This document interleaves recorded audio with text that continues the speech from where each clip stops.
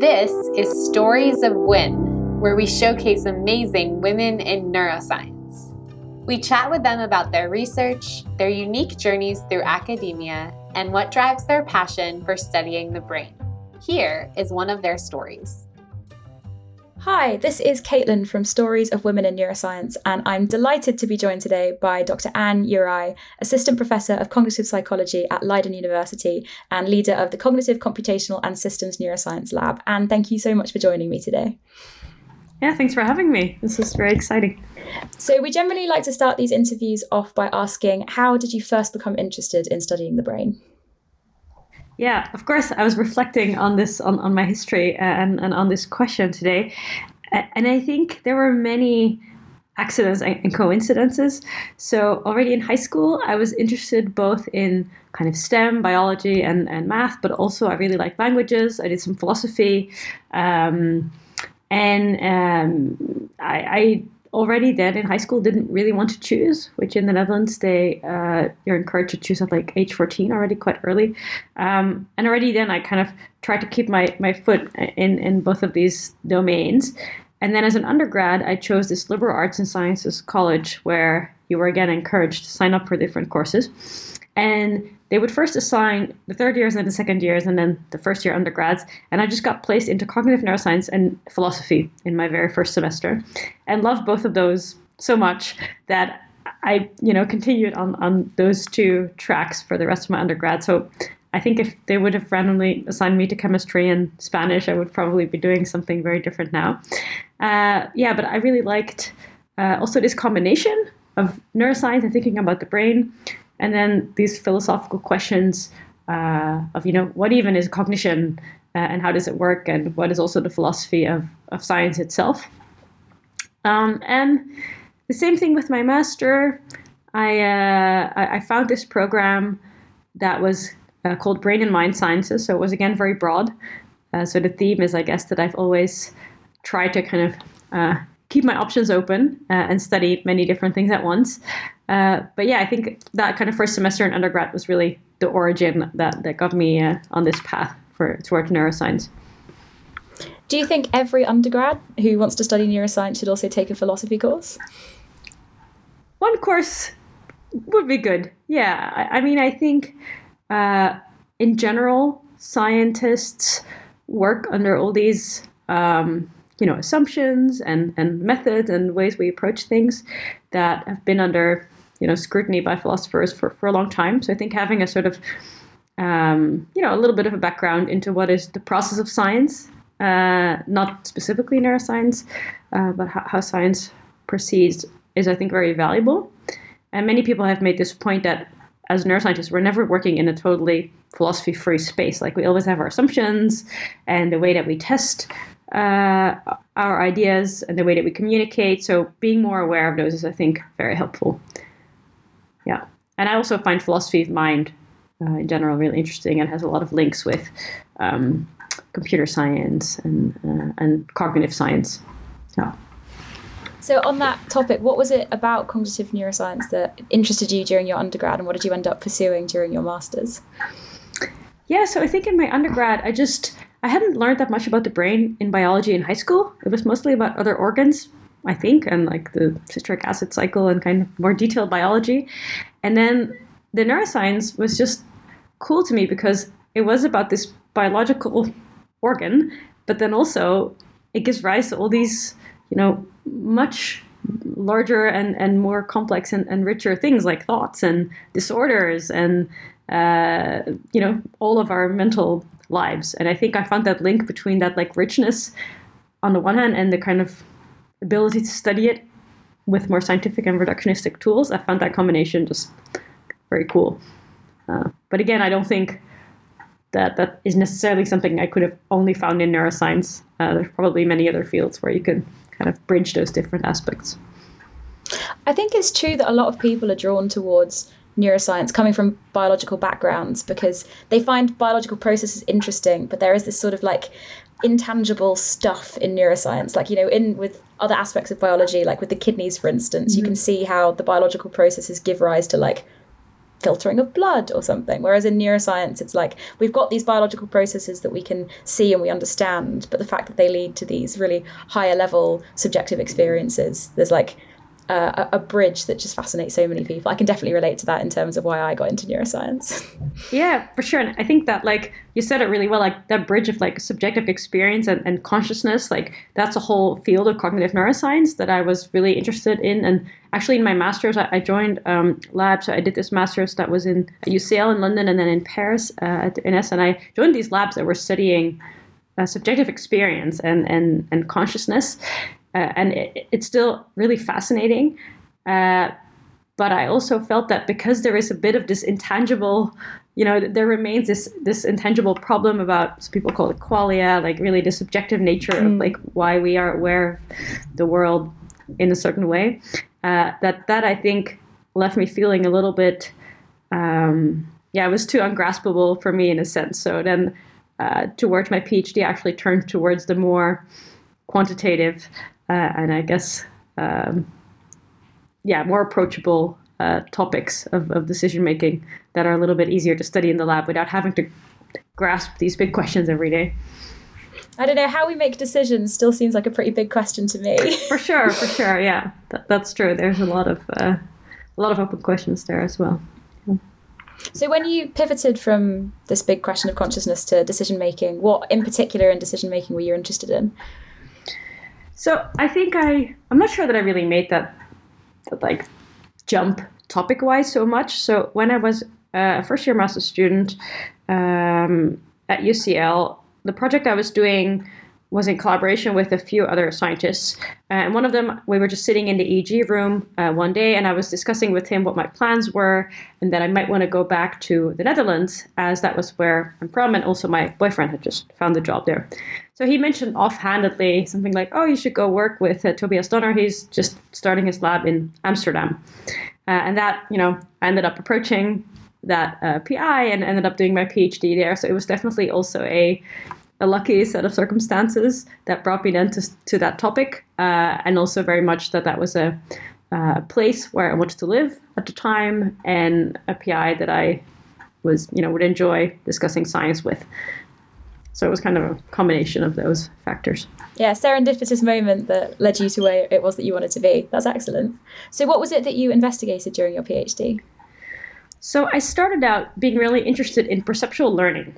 So the idea there is that you perceive the world around you differently after you have a ton of experience with a certain perceptual process. So the classical example is if you're training to be a radiologist in the hospital and you judge these images like x-rays, then over the years, your visual system just becomes really excellent at spotting very minute details that to you or me might not be visible at all. So how is the perceptual system like over time, really zooming in on some of these visual features? So I initially got some funding for my PhD to work on this topic and started to record brain data from people before and after they went through this process of training on this visual task. So it's rather boring, to be honest. You sit in the lab in the dark, like perhaps you've done it yourself, and you just like look at these, we call them random dot images, like for hours at a time. And you do really get better. But when it came to analyzing those data, it turned out that some of the hypotheses that I had were actually hard to answer given the sample sizes that I had collected.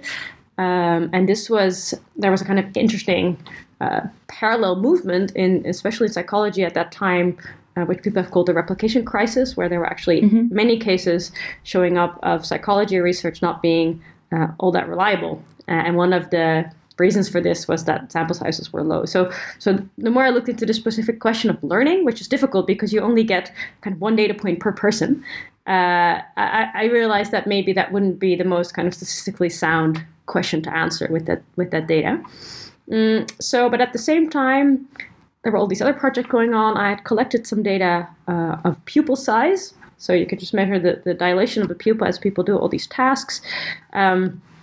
And I realized that there was actually a link between the size of people's pupil as they were making decisions and a statistical model of decision confidence or uncertainty that you can kind of define mathematically. So that became kind of the first project of my PhD. And I then also saw in these behavioral data that when you are more uncertain about a decision, it changes the likelihood that you will repeat that same decision the next time around.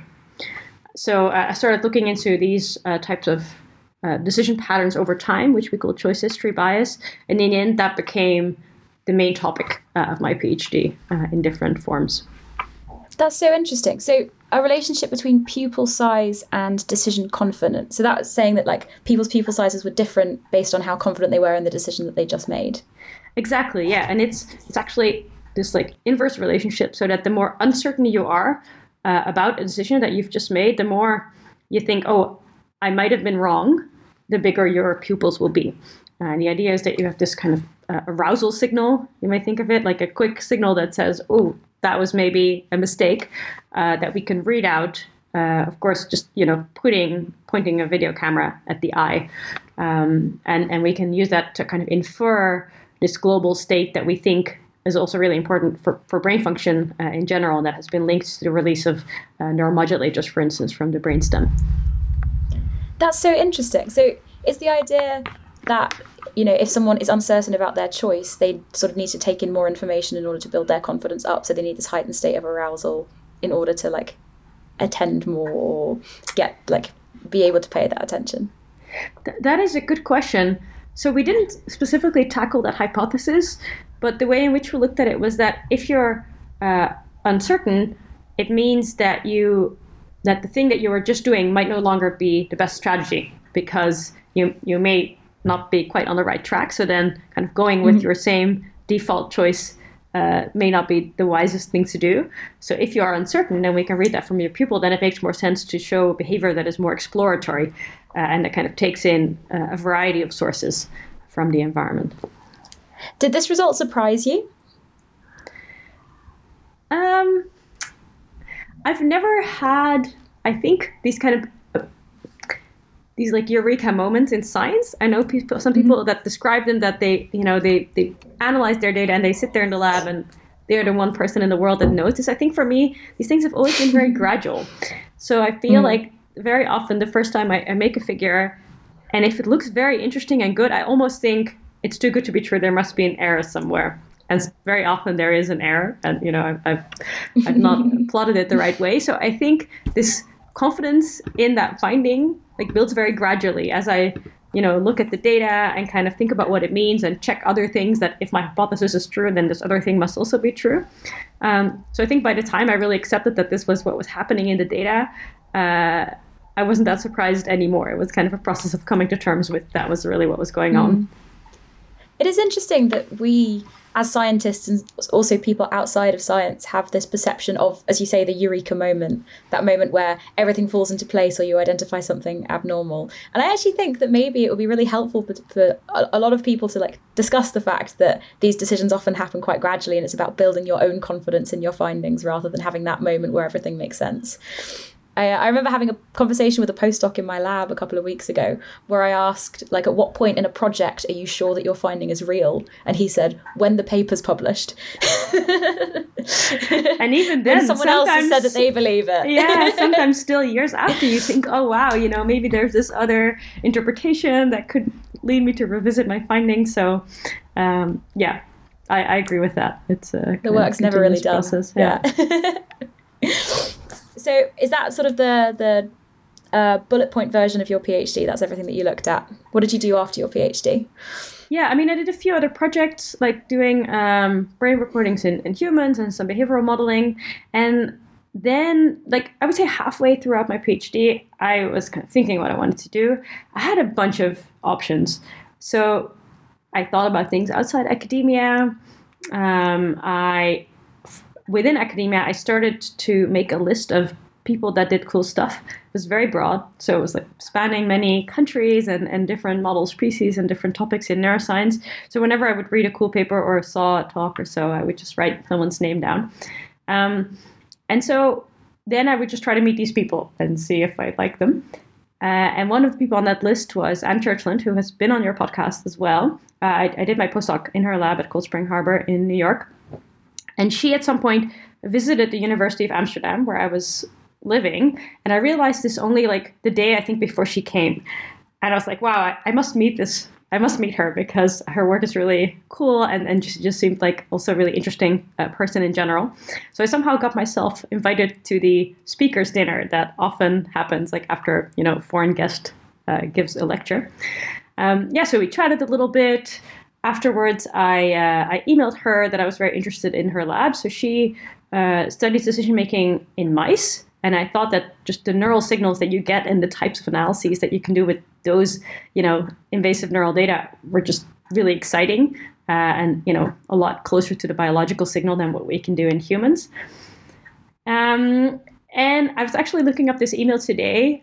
She said something like, "Oh yeah, it was nice to meet you. At the moment, I don't really have funding, but maybe in a few months, we could chat about some opportunities." And I thought, okay, fine. She's just politely telling me that it's not the right fit, that there's no funding. So I kind of forgotten about it. But then a few months later, she did reply with the announcement that there was now some funding and whether I would want to come and interview. So that was a kind of realization that she was actually serious. And when I interviewed there, I also looked at a few other places. I was really excited about one project that she proposed, which was what I ended up doing for my postdoc, and that's the International Brain Lab. So it's pretty different from a standard postdoc in the sense that it's not, one postdoc doing a research project with one PI, but a whole consortium of many labs in both theoretical and experimental systems neuroscience. And, having kind of grown up in this replication crisis in psychology and with all these changes in the open science movement during my PhD, I just thought that would be a super exciting place to be, to really build this kind of different way of doing science. And it also appealed to me to just do something completely different, work with mice and be in this big team, which kind of in many ways was different from the day-to-day of what I had been doing in my PhD. So yeah, that was what I ended up doing for 2.5 years as a postdoc and had a great time. Could you give like a brief description of what IBL, the International Brain Lab, is and what sort of the rationale is behind the project? Yeah, so I unfortunately didn't come up with this idea, but several PIs in this field got together and realized, I think, two things. The first is that many people study the neural basis of behavior, but they often each have a very specific behavioral task that they use to probe that behavior. One may have a task that involves a mouse licking a water spout, or another has decisions based on a navigation in some space, and that it's actually pretty difficult to know if these things even replicate between labs. Because unlike in psychology, the setups are often so technical and specific that we very rarely try to replicate exactly the behavior that someone else uses. So these things kind of stay within one lab and are a bit siloed. And the second problem was that to understand even a pretty simple behavior, it became more and more clear that we need to know something about neural activity really throughout the brain. And that for a single lab, even with the amazing improvements in tools for recording neural activity, that is just too difficult to collect that within one lab, so that we kind of needed to team together. So that was a little bit, I would say, the idea behind starting this collaboration, where when I came in as a postdoc, we first set out to try and replicate one single behavioral task in exactly the same ways in a few different labs.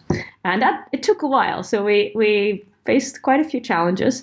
There were things like, what do the mice eat and how do we handle them? And how exactly do we build the setup? And some of these details turned out not to be so important, but for some, we really had to think for a long time about how to make our behavioral procedures robust.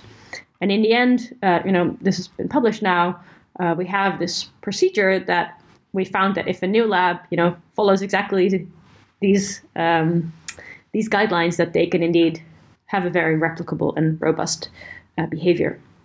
And from that, we were then able to start recording not just from one pre-selected part of the brain, which is very often what people do. They have their favorite behavior in their favorite part of the brain, but to just sample in this much more unbiased way like a large chunk of the mouse brain and really bring together those recordings into a data set that, we hope will also be really useful for the community to work with.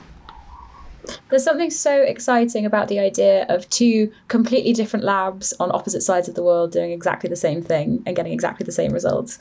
And I suppose as well, almost outsourcing or deferring to different groups of people's expertise. The visual people can look at the visual system, PFC people can look at, people can still stick to their favorite brain regions, but in a sort of collaborative way. Yeah. And I mean, the Allen Institute has been, in systems neuroscience, this great example. They're based in Seattle, and they really have, an actual institute where they have really worked on these very reproducible and open source pipelines, and they do a lot of excellent work. But they still have the advantage that they're based in one place, and we had the additional challenge of indeed like doing this in very different, in different universities, with different setups, and different time zones, different temperatures, and sometimes we had to ship parts around the world because we couldn't buy exactly the same type of screw in the US as they had in the UK or so. So, it kind of makes you appreciate the challenges involved in that.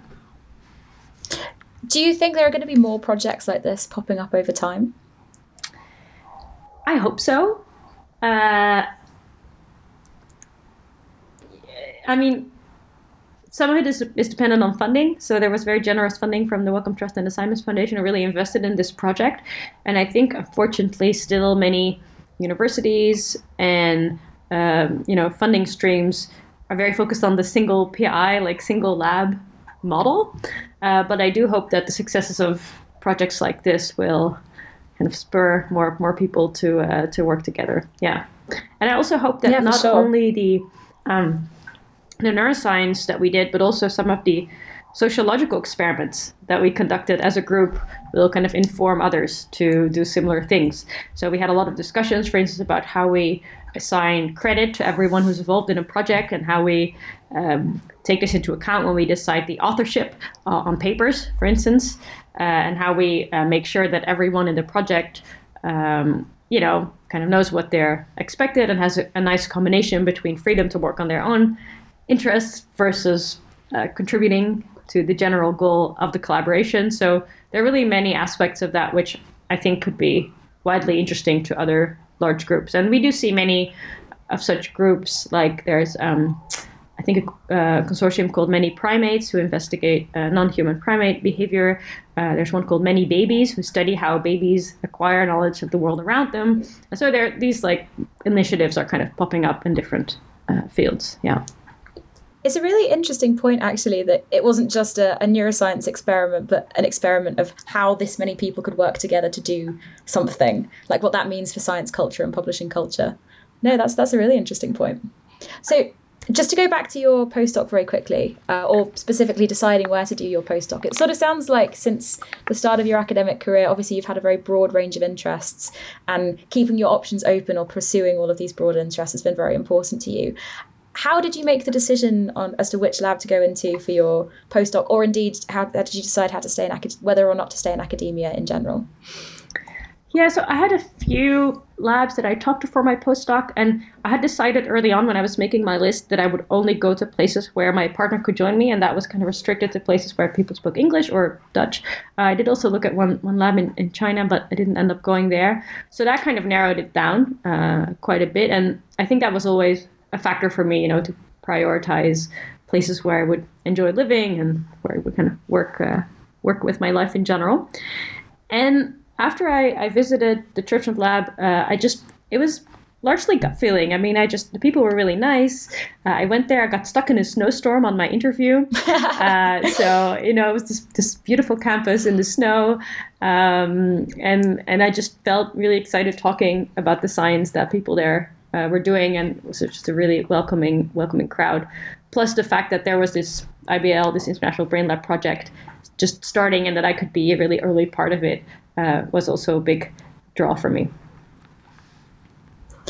Yeah, it's interesting. I think as scientists, often we try and make decisions based solely on our heads, because that's sort of the way that we're taught to think about things is, pros, cons, does this make sense? But I do agree that often important decisions in life, it's about whether you feel it, whether you feel like you're in the right place and this is going to work for you. Yeah, one thing that I have done later with big decisions as well is to really separate out the different factors that go into these things, like the city and the colleagues and the project, and maybe, you know, if it pays sufficiently, and all of these different aspects. And this is, you know, maybe the more scientific approach to really like delineate what are all the different factors and how do I rank each of my options on each of those factors, and what are the weights that I assign to each of those factors. And then, of course, you know, when studying decision making, we know that you should then do a kind of weighted average of each of those factors, and that has helped me to really consider, okay, how important do I really find the city versus the scientific facilities versus the colleagues, and you know, putting a kind of number on that can really help you clarify what's important to you as a whole. Mm. Have you ever found that you've totted up these weighted averages and then the choice that comes out on top is not actually the choice that you want to go to? You look at it and you go, on paper, that's it. But personally, not for me. It's pretty much aligned, because I think it makes you kind of make explicit what you feel deep down anyway, that maybe this one place is like better for some reason. So far I haven't had that problem, but who knows? Yeah. Yeah, so let me start that one again. You've worked in quite a lot of different places, like different academic environments, different countries. Do you find it challenging switching between different cultures and getting used to a new place, or do you think you've done enough of it now that you're an old hand at it? When I started my postdoc, I knew pretty much nothing about wet lab biology. I had only touched research mice like maybe once during a high school internship, and I really had a lot to learn. So I think there was definitely, you know, a while that I was sitting in talks about genetics and about the details of brain tissue in mice, and about all these procedures for working with that kind of data. And I had imposter syndrome there for a long time. So I think even if you switch a little bit, still every new place has its own jargon and its own, you know, social norms that it just takes some time to get used to. Yeah, so I wouldn't say it becomes a little bit easier, but you have to learn all these things starting anew. I think what does get better is that you have more of a scaffolding of like understanding a little bit how that field relates to other things and to link it to what you already know. So that speeds up the process a little bit. Yeah. And I suppose also you've got the experience of going to a new place, learning the jargon and it all working out fine. So you've got more confidence that even if something feels unfamiliar, you will get used to it eventually. Yeah, although when you're in that, you know, situation, it can still feel quite daunting. But it's true that you do gain some confidence that it will work out. Yeah. I'm also reminded, like, when you learn a new language, you know, it helps a lot if you've already learned similar ones that you can connect this new knowledge to, which kind of speeds it up, and you know a little bit what your learning curve was like when you were learning French, and now you're learning Spanish, so you can kind of have a bit of an expectation of how it's going to go. Yeah, you've got a foundation of experience to relate what you're currently going through back to. Yeah, that makes sense. So tell me about what happened after your postdoc. Well, the end of my postdoc was very chaotic. So I was doing my recordings, I was in the lab, long days, and it was going pretty well. So we had just gotten this behavior going, and then I was collecting these recordings that were going to go into this big, data set for this International Brain Lab Consortium. This was in the spring of 2020. Then in March, COVID hit. And New York was really badly hit by the first wave. So it was a really strange time. Cold Spring Harbor is not on Manhattan, but in the suburbs on Long Island. So I felt really lucky, actually, that we were able to just take walks outside and that we weren't like inside the city, but it was kind of a crazy time. We had to stop all the experiments. So we could still go in and take care of our animals, but all of that stopped. And it was good that we had already acquired quite a bit of data, so we had stuff to do at home, but it was still a very weird time. And very accidentally, I had started to think a bit about what I would do afterwards.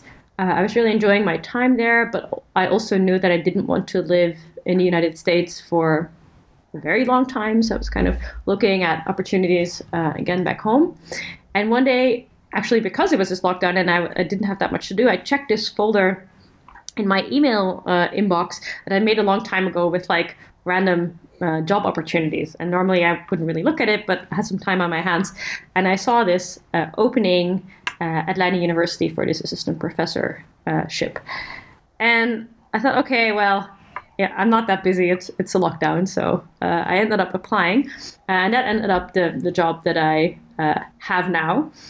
And there were a couple of things that actually came together at that point. And again, in hindsight, this all sounds very, as if it was meant to be. But Anne Churchill, my advisor, announced that she was moving her lab to UCLA, so to Los Angeles, I think already that fall. So I was in this position where I could go to LA and continue my postdoc, but it would take quite some time, to rebuild the lab, disassemble everything, get everything established. So that wouldn't be something for a year, more for like several years to really get everything running there. And I also had this offer to return and have, do a tenure track position with some teaching as well. And this was all, it was a very confusing time with all the lockdowns. I was also expecting a baby. So, I made my matrix with all of my different options. And in the end, decided to come here, to come to Leiden and take this assistant professorship. And yeah, we had to move and quarantine straight away in our new apartment. And it was a very strange time. Then I was on maternity leave for a while. But now for, about a year or so, things are kind of opening up and I've been settling into the new job. Yeah. How have you been finding it? I mean, it's challenging to find your footing in this new community when many things are remote. So, I mean, there have also been good parts, with a small kid at home, it's been easier to juggle these things when there are not as many in-person events to attend, for sure.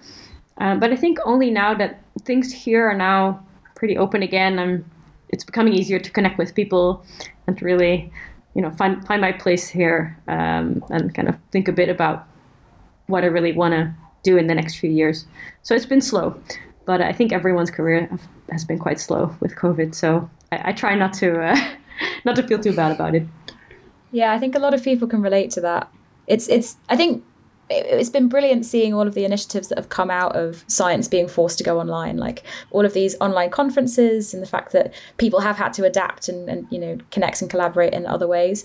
But I completely agree. It's a lot harder to meet people and a lot harder to sort of build friendships and connections when you can't just go and grab a coffee or bump into each other like around the department. But fingers crossed that's getting better now.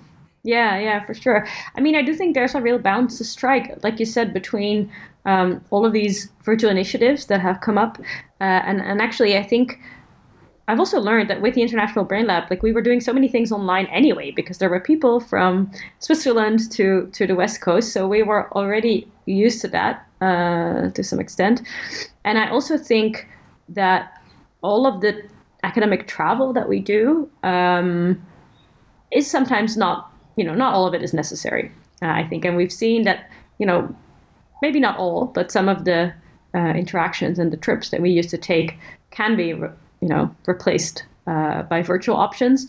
And I think some of the initiatives that we've seen, so I've now also been working with NeuroMatch, which has launched a virtual summer school, NeuroMatch Academy, and also a conference in which I've played a very small part, have shown that we can really achieve all these goals, like being more diverse and being more inclusive to all sorts of people who may not easily travel, and include those in our community. And there's this other huge advantage of reducing our carbon footprint, which I think is also something that we as a neuroscience community should be aware of and take into account. So it's going to be a big experiment in the next few years to see where we end up and how we strike that balance.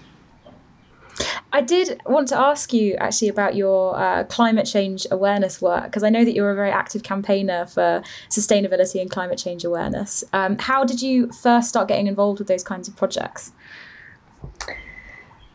During my postdoc in 2018, this report came out from the IPCC, International Panel on Climate Change, Intergovernmental Panel on Climate Change.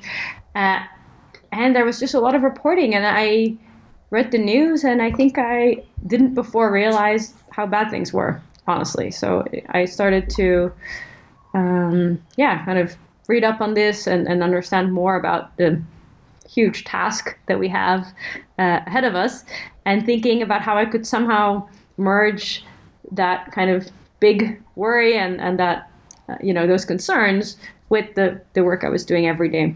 And so then I met at the Society for Neuroscience conference, I met Adam Aron, who's been really a leader in his field. He's at UC San Diego, and he organized a session at SFN actually about how neuroscientists can respond and relate to the climate crisis. So from that, we teamed up with a few people and wrote a paper about this initially.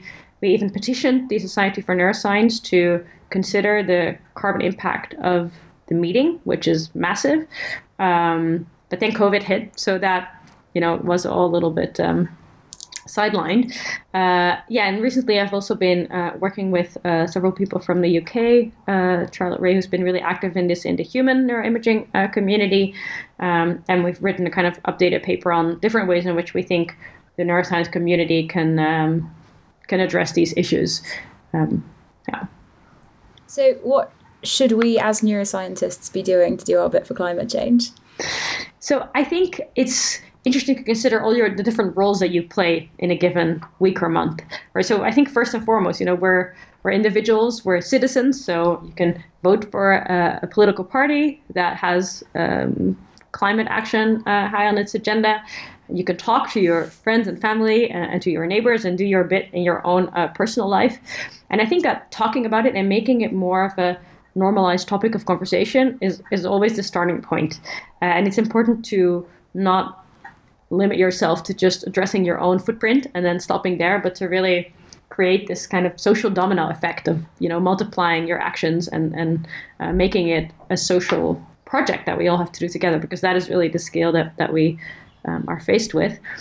And then there are also a few more specific things in neuroscience, like the emissions that are caused by the wet labs that we run. So that ranges from the use of our equipment, but also plastic pollution through a lot of single-use plastics, the flying that we do to conferences, the computations that we run, especially in more computational neuroscience and machine learning, which can be very energy intensive. So I think just taking those things into account throughout our different academic spaces that we find ourselves in. Those of us who teach, can think about those when they teach. I'm now looking into combining some of the psychology teaching I do with some thinking on kind of climate psychology or sustainability psychology.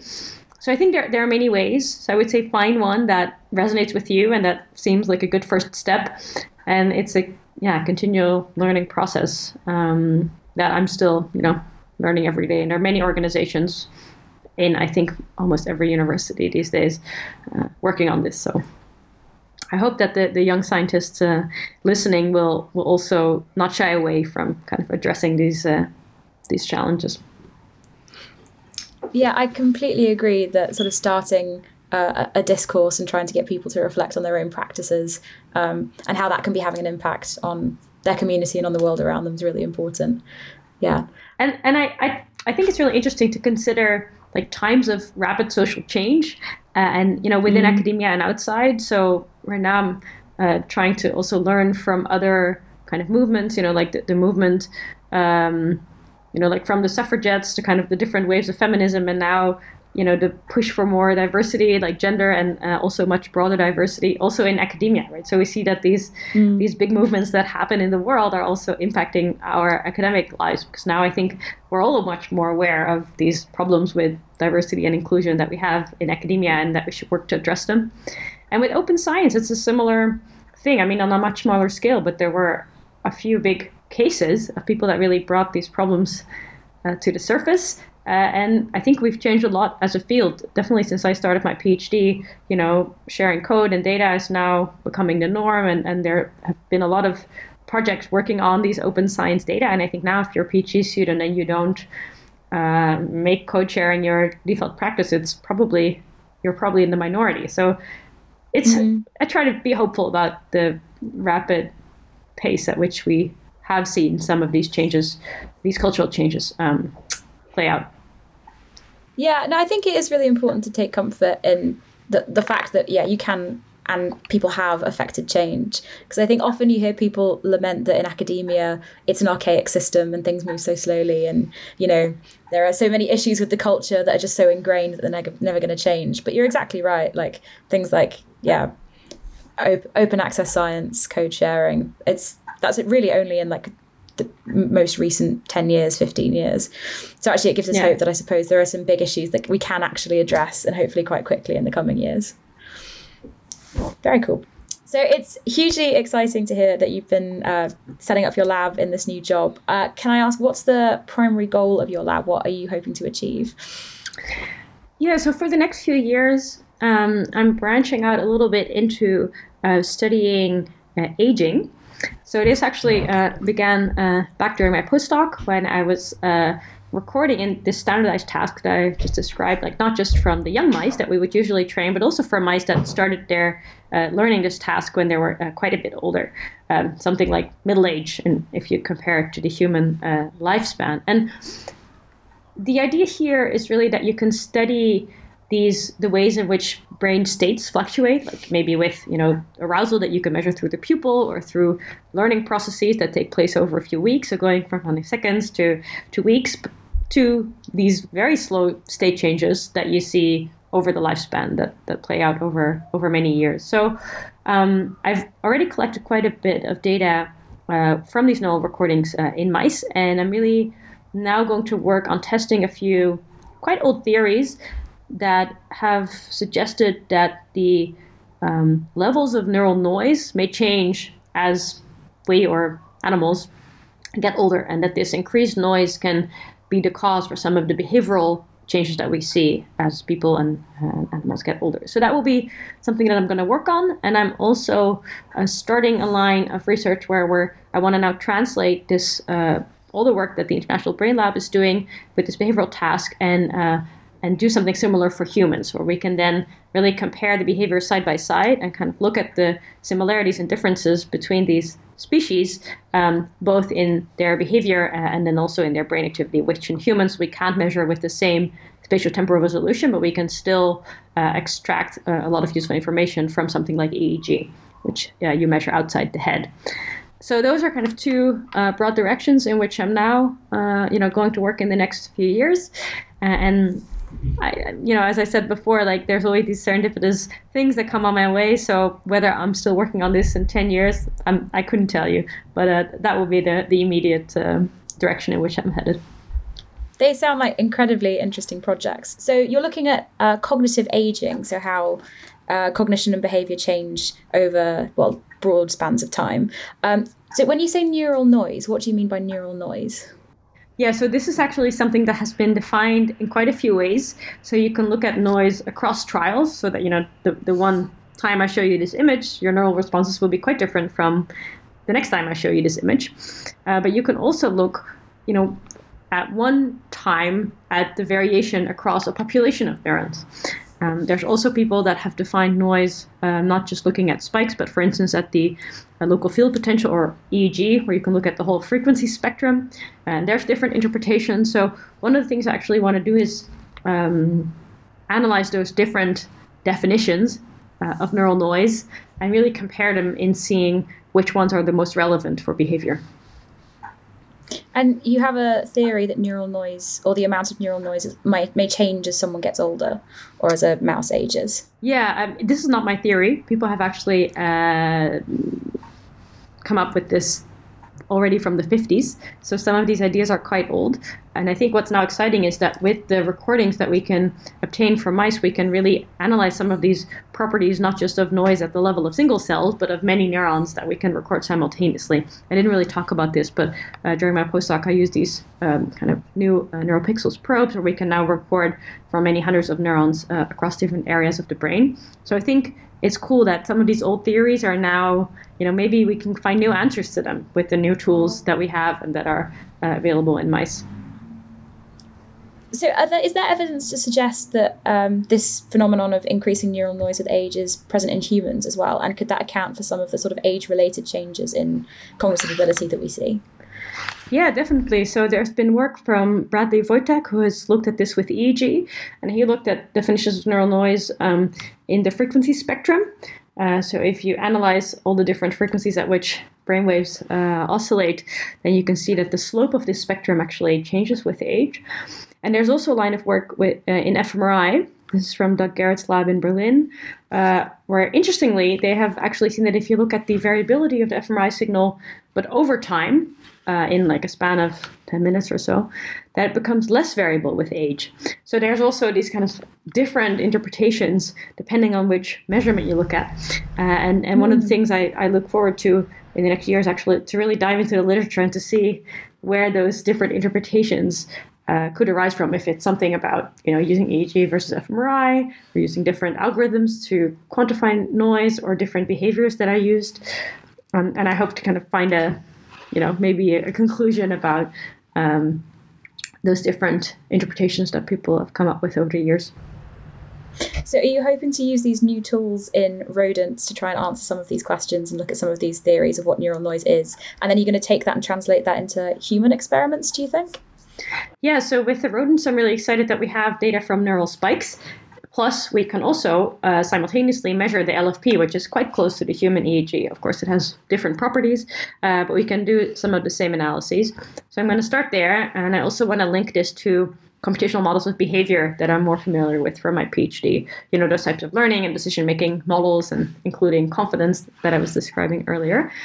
And then indeed, once I have some answers there, taking it into the lab with our human volunteers, I'm really testing side by side if we can find the same things. I think that will be a really exciting translational step, because now in systems neuroscience, there's really a lot of progress and a lot of great tools, but ultimately, I think many others are also quite interested in our own brains and in the brain of larger and cognitively very different animals. So that would be an exciting I suppose that's the goal in many ways. Like, animal models are useful as tractable model organisms that we have tools available in to sort of delve into the nitty-gritty biological mechanisms. But I suppose fundamentally we want to know what's going on up here. Exactly. Yeah.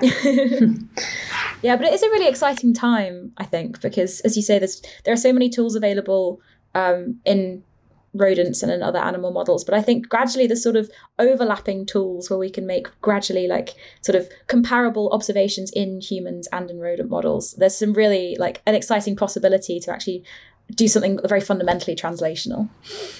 Yeah, I agree. And I think one of the easiest starting points is just in behavior. Like, we're able to train rodents to do all these pretty cool and abstract and interesting tasks.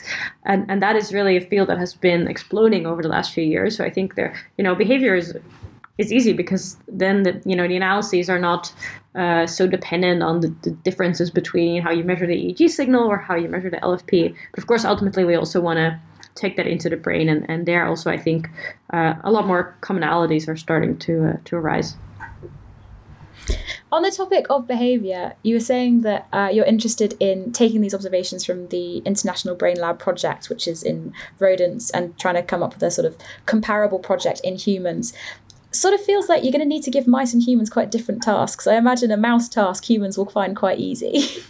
That's definitely true. And I'm actually now working with a talented student here to try and find a sweet spot where we make the task, a bit harder for humans, but still make the structure of the task comparable to that of mice, so that when we analyze it with these models of decision making and learning, that we can still, draw similar conclusions about the different strategies that they may do. And ultimately, we may find that the strategies are so different that it actually doesn't make all that much sense to analyze the brain data side by side, but that would be something useful to know, because it might also imply that not everything we learn about mouse behavior and the neural basis of mouse behavior is all that relevant for humans. So I think regardless of what we find, it will be interesting. Yeah, no, for sure. That sounds like that would be a really useful step forward. Now, I'm conscious we're probably going to have to wrap up quite soon, but I have 2 more questions for you. The first one is, what would you say you are most excited about with your lab and your work and the projects that are going on in the next year or couple of years? I think one of the things that I really look forward to is to really dive into a lot of the data that I collected as a postdoc. So as I described, like the end of my postdoc was a little bit frantic. Like I was trying to wrap all these recordings and it was locked down and there wasn't that much time to really sit and think about the data. And now I'm finishing up some other projects and, hopefully in a few months I'll really have time to kind of look at those data and really play with them and see what's going on in all that richness. Because so far I haven't really worked with those large-scale neural recordings, at the single neuron level. So that's definitely something I look forward to, which is more in the intermediate future. We talked a little bit about climate action. I also hope that, we'll make some bigger changes as a community and that in the next years, hopefully I can play my small part in kind of thinking about how to make neuroscience more future-proof in that way as well. No, I think that's a great goal, and I hugely appreciate you taking part in that kind of project. Okay, final question. If you weren't a neuroscientist, what do you think you would be doing instead? Yeah, so this was an easy one for me to answer. So in high school, I always thought I would be an interpreter. I really liked learning different languages. I studied a couple of them. And in one of those, what profession should you choose tests at the end of high school, that was actually one of the things that came up. And I always thought it would be super cool to work for the European Union, where there's so many countries coming together and they actually have this translation into many different languages that are all spoken around the EU. And for some reason, I ended up here, but I still think that would have been a really fun career as well in this kind of fast-moving, complex environment where you can translate these ideas from one language to another and help facilitate communication between people. That's an excellent answer to that question. Okay, I think that's probably all we've got time for, but thank you so much for coming and talking to me today, Anne. This has been a really great chat. Thanks for having me. This was great, and thanks for doing this amazing podcast project.